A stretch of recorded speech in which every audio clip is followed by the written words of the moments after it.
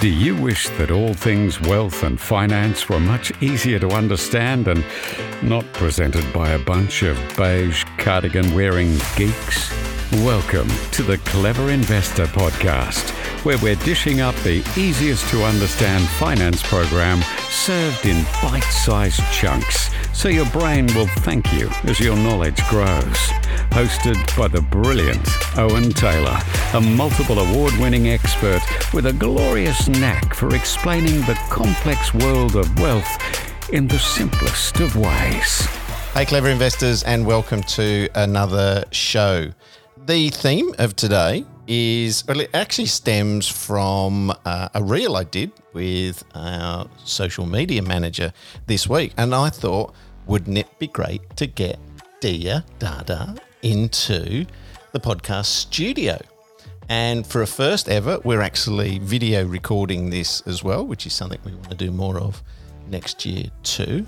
But Dia was actually very heavily involved earlier this year in our Gen Z event, teaching the 20-something years old the possibilities of what they can do and how they can, and getting them the right mindset and everything. So welcome to the Clever Investor Podcast, Dia.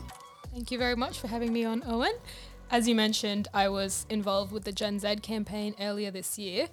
And what I noticed was a lot of my friends who are in their early 20s, they're just starting off their career or they're still in uni, they had a lot of questions in regards to how they can actually start. And a lot of it stemmed from fear about if they could even invest in the Australian market, and also the fear of making mistakes. So that's kind of where this idea came from. And that's where the reel was born. So I thought it would be great for you to kind of break down the 3 big mistakes first-time property buyers make. So on the reel, we only had, what did you give me, like 30 seconds? Yep. How can you clip my heels to 30 seconds? It's impossible. My number one thing is always being prepared and making sure that everybody knows their numbers. And I've talked about this a lot, many times. So the numbers are something that you shouldn't figure out on your own. You're not meant to. And I know it's really easy. We live in the information age, don't we?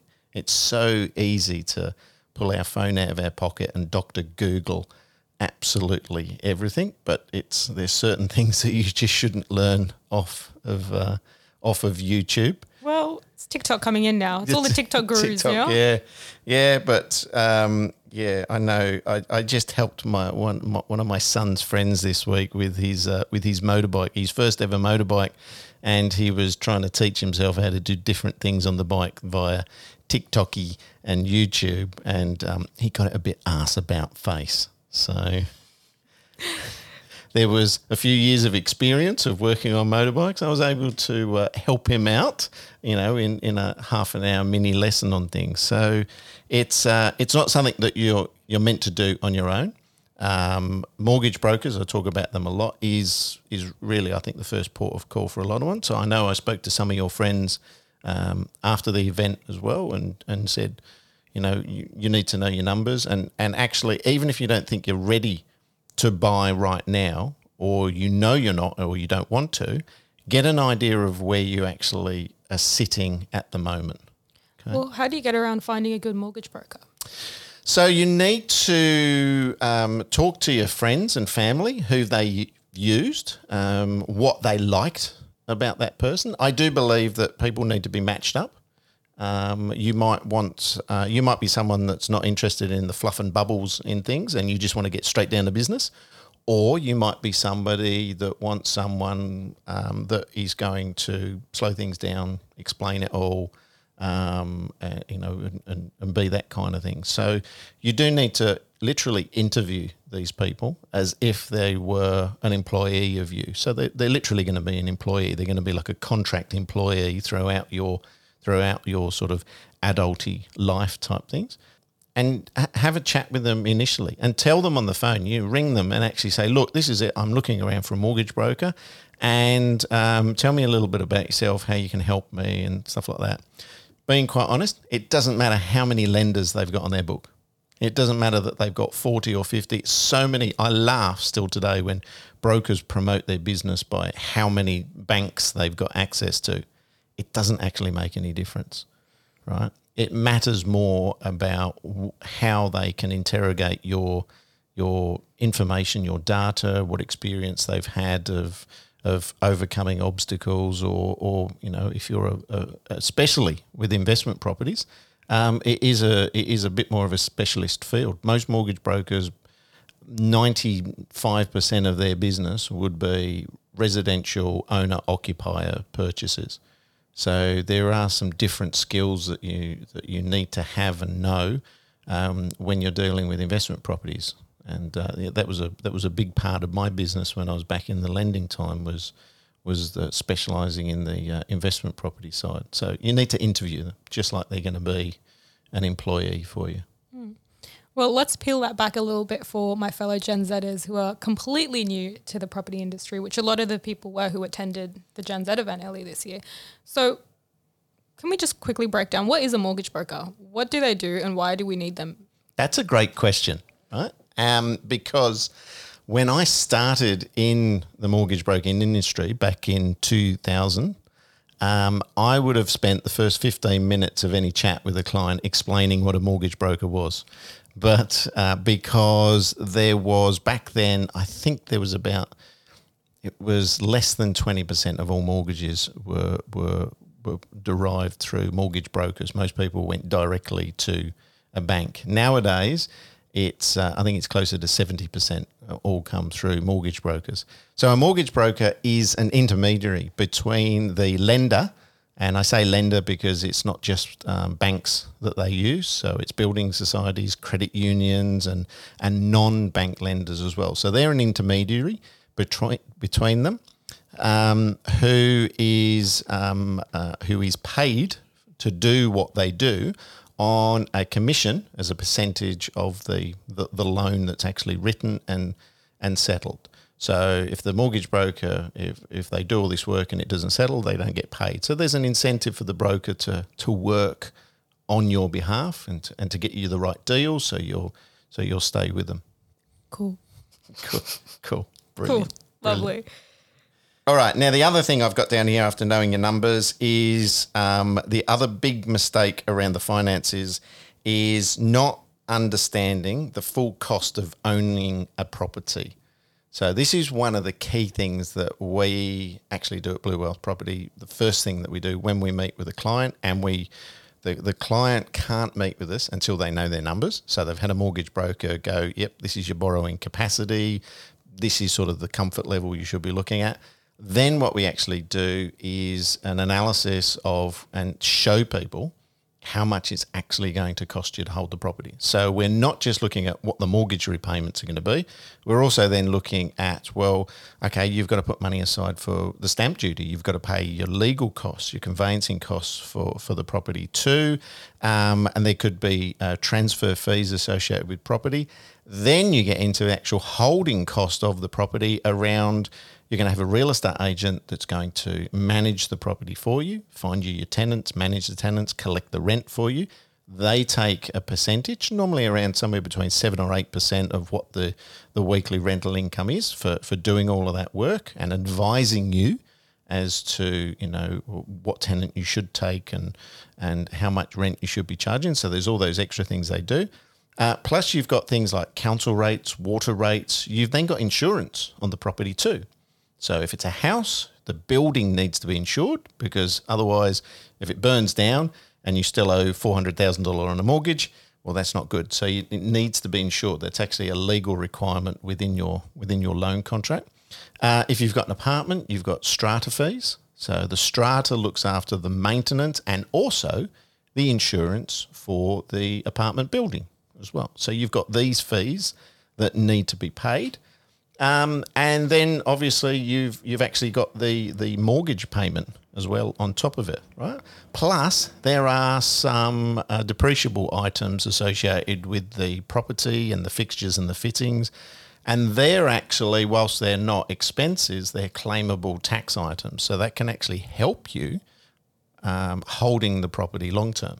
So that's part of the numbers that we then look at. What's your real holding costs? Now, a lot of people, if you're not using professionals, if you're trying to figure it out yourself, or you're using stale information from those very well-meaning family members, you could be missing out or not understanding this, or just buying the wrong property because you've bought a property which is too old, or some of these things are not applicable. So understanding the full cost of ownership is vitally important, and it's something that it's preparation. It's all part of the preparation, and we need to take the time before we get all rushed in and get excited about what property we're actually buying. With your experience in the industry, what have you noticed is the most common slip-up or the most easily forgotten for people who neglect due diligence?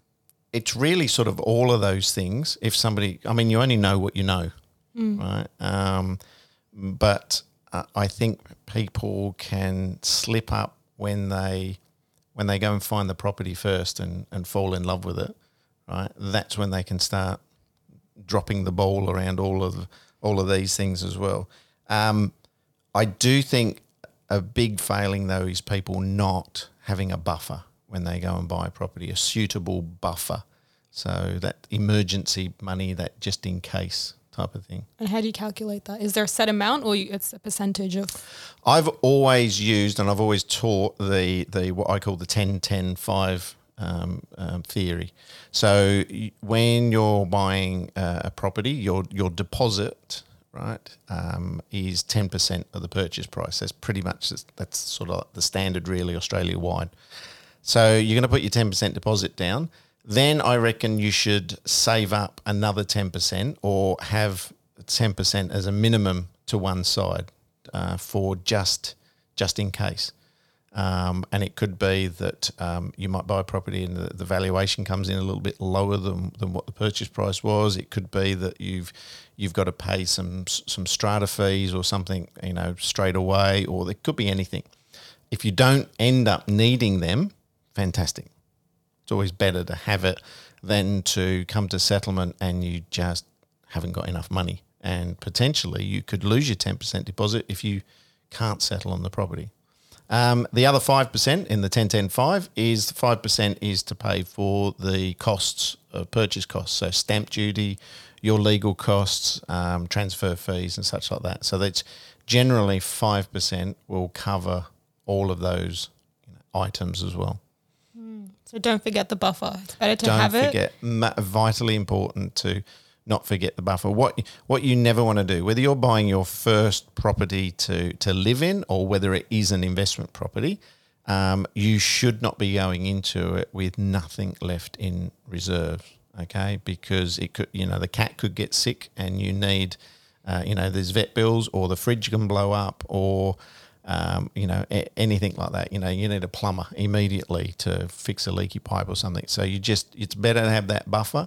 And if you've got that money left over, brilliant. You can always stick it in your offset account, put it into the loan account, take your mortgage broker out for dinner or something, or whatever it is. So it's much better. It's boring and very adulty, right? But it's a very important thing to do, and it takes time. That's often the frustrating part for first-time buyers, is it's going to take time. It's better to have it and not need it than to need it Absolutely. and not have it. Absolutely. It's a drop of wisdom. Yeah. Now, my last note I've got on here is interest rate fluctuations, okay, which is we saw the Reserve Bank put the cash rate up this week, which means we're going to have over the next couple of weeks a knock-on effect to all the lenders moving their rates up to whatever levels they sort of want within the guidelines of that. So interest rates are something that will go up and down, and you should never panic and be worried about it. I think we chatted about this earlier today, that when banks are assessing how much you can borrow, they're actually they're adding at the moment about 3% to what the actual interest rate you're going to pay. So at the moment, sort of most people are getting funds around the 6%-ish. The banks are imagining or doing their figures if interest rates went to 9%. Now, there's no indication to say that it would actually go that high, but from their legal standpoint, they've got to actually show that, yes, we've allowed for this, right? So that if interest rates could go there, you're not going to have to sell a kidney. You could, in theory, still afford all of this as well.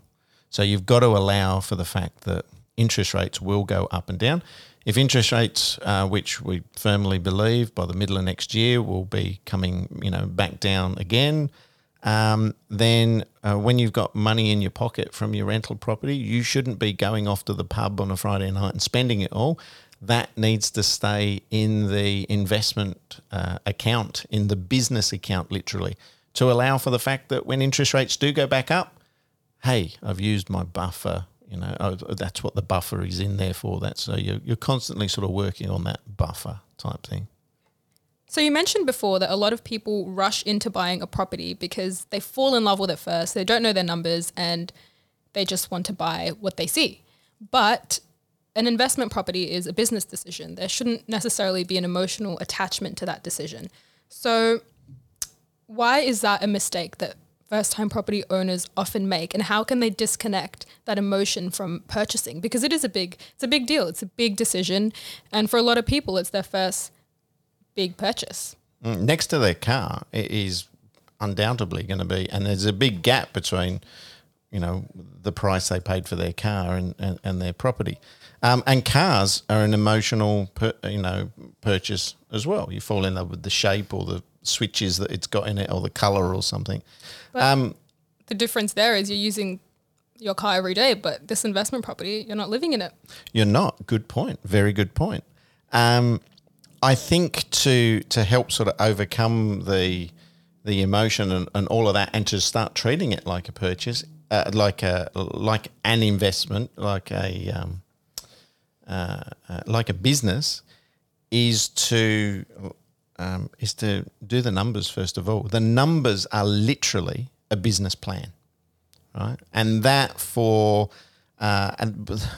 strange thing is as well that when I'm talking to a lot of business people, and I've done some business coaching, a lot of them don't even have a business plan as well. A lot of businesses get started off an emotional. I've always wanted a cafe, I've always wanted this. And there's not necessarily a thoroughly investigated and scrutinised business plan.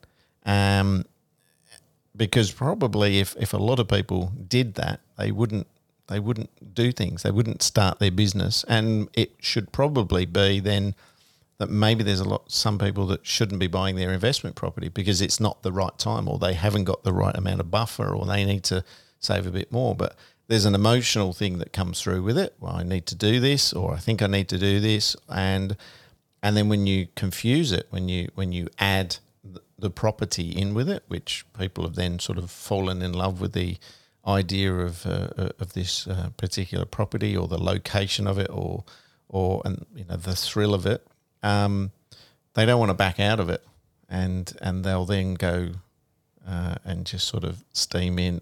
I've seen some not happy sort of circumstances come from on it when people have gone and bought property, put deposits down, and I couldn't get the finance for them, or they've had to go off and borrow money from family members and put those family members under financial stress as well by, if they'd have spent the time at the beginning actually in the preparation type of thing. So how would you go about having a clear investment strategy? It's going to sound repetitive here, but knowing your numbers, first of all. Seems like that's the root of everything here. You got to start your journey with knowing your numbers. Yeah, well, I mean, the whole idea, the reason why we're investing, whether it's in shares or property or gold, we're doing it to make money at some point into the future. So what money you're using to start is a vitally important part of it, and how you're actually going to manage this long term. Part of the reason why I got so interested in a methodology for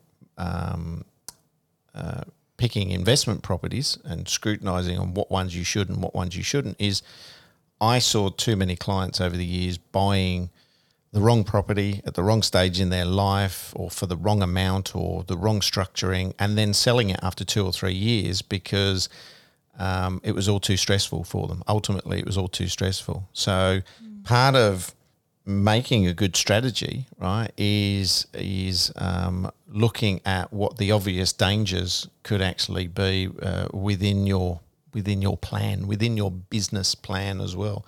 So what things? I'm a great supporter of insurances, and not just your building insurance, like we spoke about before, but also your personal insurance. So not so much death, life insurance type thing. But if you get injured or you lose your job, or there is an insurance called landlord's insurance, which covers you for damage that your tenant may do to your property, or if the tenant, you can have some policies where if the tenant, skips town, that your rent can be paid, while they've skipped away and things like that. So insurance is an expense, but it can also be something which can actually protect your wealth for the future as well. So that's all part of your strategy too, analysing what do I need, what don't I need as well. Yeah, that's awesome. Another part of the strategy as well, I think, is that having a third person involved, such as a financial advisor or mortgage broker, helps make sure those lines aren't blurred between emotional and logical decision making. So having someone else involved makes sure that you're making decisions based on financial goals rather than personal preference, which can be hard when you're the person in charge of all of those decisions. Yeah, so I had a Zoom meeting with somebody today that I came to a presentation that I did out in Dubbo a couple of weeks ago. Dubbo. And she came to the presentation. She had still a few more questions to ask about things. So we did a Zoom meeting. She kept referring to her mortgage broker as her friend. And she likes that fact that she's got this friendly relationship with her mortgage broker. Because there's a trust there. She knows that this person is going to have her best interests in mind now and into the future.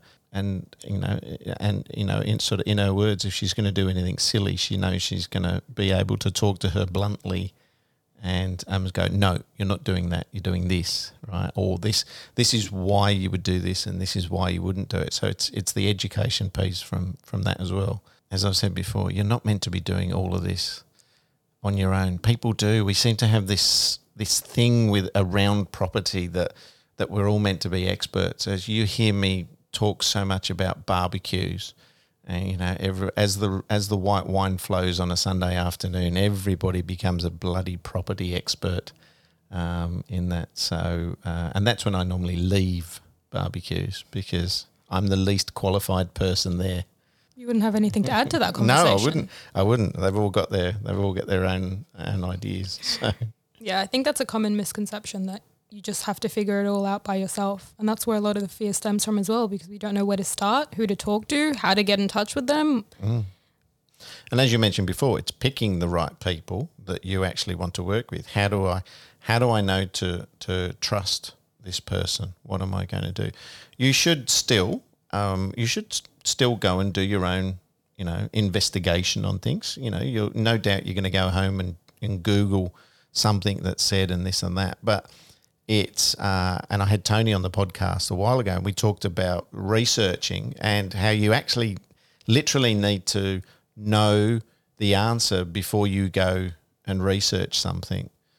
Rather than it, because then you know whether the information, it's dissemination of that information as well. Am I reading this the right way for this particular situation?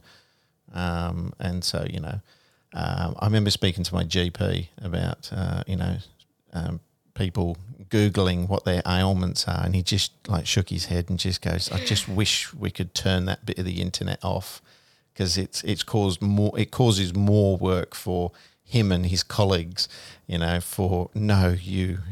got pleurisy. It's not leprosy. You're okay. ChatGPT says you've got a cold. It's so easy to self-diagnose. Yeah, and we do the same thing, especially with property and things like that. And I think that's the thing. Whereas when I go to buy something, I will more than happily pay more to go into a shop and have someone sell me the item, because the thing I thought I needed, that's not going to suit whatever I want to do with it long term as well. I liken it a bit too. If I use an analogy of, I think the best restaurant experiences you have is when you go in and the wait staff will actually guide you through the menu and maybe match the wine to what you're thinking of, or why don't you have this entree with that thing, and they're there to actually help you rather than you just sort of picking, off what I think. And it's the same thing you should look for within your experts. You've got your idea, your plan of what you want. I want the steak. Okay, well, why don't you have this as the entree with it, because it'll taste nice for what you're having later on, and this wine goes well with it, and trusting in these experts. As we always say, knowledge is power. So surround yourself with people. You say that? I say that too. That's Isn't crazy. that Tony amazing? says it too. Wow. That's amazing. I think we've started something here. I think we so. definitely have. Yes. Yeah, absolutely. Well, it's true. Knowledge is power, and making sure that you're researching and learning about these things. And of course, I'm an avid TikTok watcher. There's a lot of cool information on there, but it's also important to discern between what is correct and what's not, which is also why talking to someone in the industry also helps. So it's good to do your research, come into meetings or talking to someone with some knowledge in your back pocket, but also be open-minded to what they have to contribute to that conversation. Maybe I need to put the podcast on Tok Tick or Tiki Tok Tok. Tixie Tok. I don't think they'd let me on it, would they? No, there's an age limit. I'm so sorry. There's no grey. I do remember asking my lovely son years ago, I don't understand TikTok. Do I need it? And I think he was like 17 at the time, and he went, "No, Dad, you don't." And I went, "Okay, cool." And I've never looked at it then. I need to do a full Gen Z breakdown for you. Oh. You need to get on TikTok. I need to get on TikTok? Yeah. I mean, you send me some funny reels. There's some better ones on TikTok that you're really missing out on. Oh, dear. We'll break it Maybe down. we can help each other learn these things. There you go. All right. I'll show you TikTok memes, and you can teach me about the property industry. Fantastic. Amazing. All right. Thank you for coming in today. It's been delightful. I think we should get you back again, and keep an eye out on what's this going to go out onto, what we're doing here? What Instagram. Instagram. Follow us. What Instagram? Your Instagram? Both. Or the Blue Wealth Property. On the Blue Wealth Property. And Clever Investor and podcast. Clever Investor one as well. Yeah, cool. All right. Thank you so much for having me on, Owen. I hope to be back sometime soon. My pleasure. Thank you. And if you enjoyed the ramblings today, please hit the like button, tell your friends and family, and leave us a review wherever you're listening or watching in on as well. That was Dia being very professional, putting her drink down on the table. Sorry. Second iced latte of the day. Thank you. And it's on to the lovely voiceover guy, Robbie, for the close of the show. You have been listening to the Clever Investor Podcast, proudly sponsored this week by Blue Wealth Property. Are you ready to start a new investment journey? Get in touch with the industry leaders, Blue Wealth Property. Blue Wealth have a proven track record in using research to identify growth markets, and Blue Wealth have supported thousands of Australians to buy the right property in the right market at the right time. Go to bluewealth.com.au.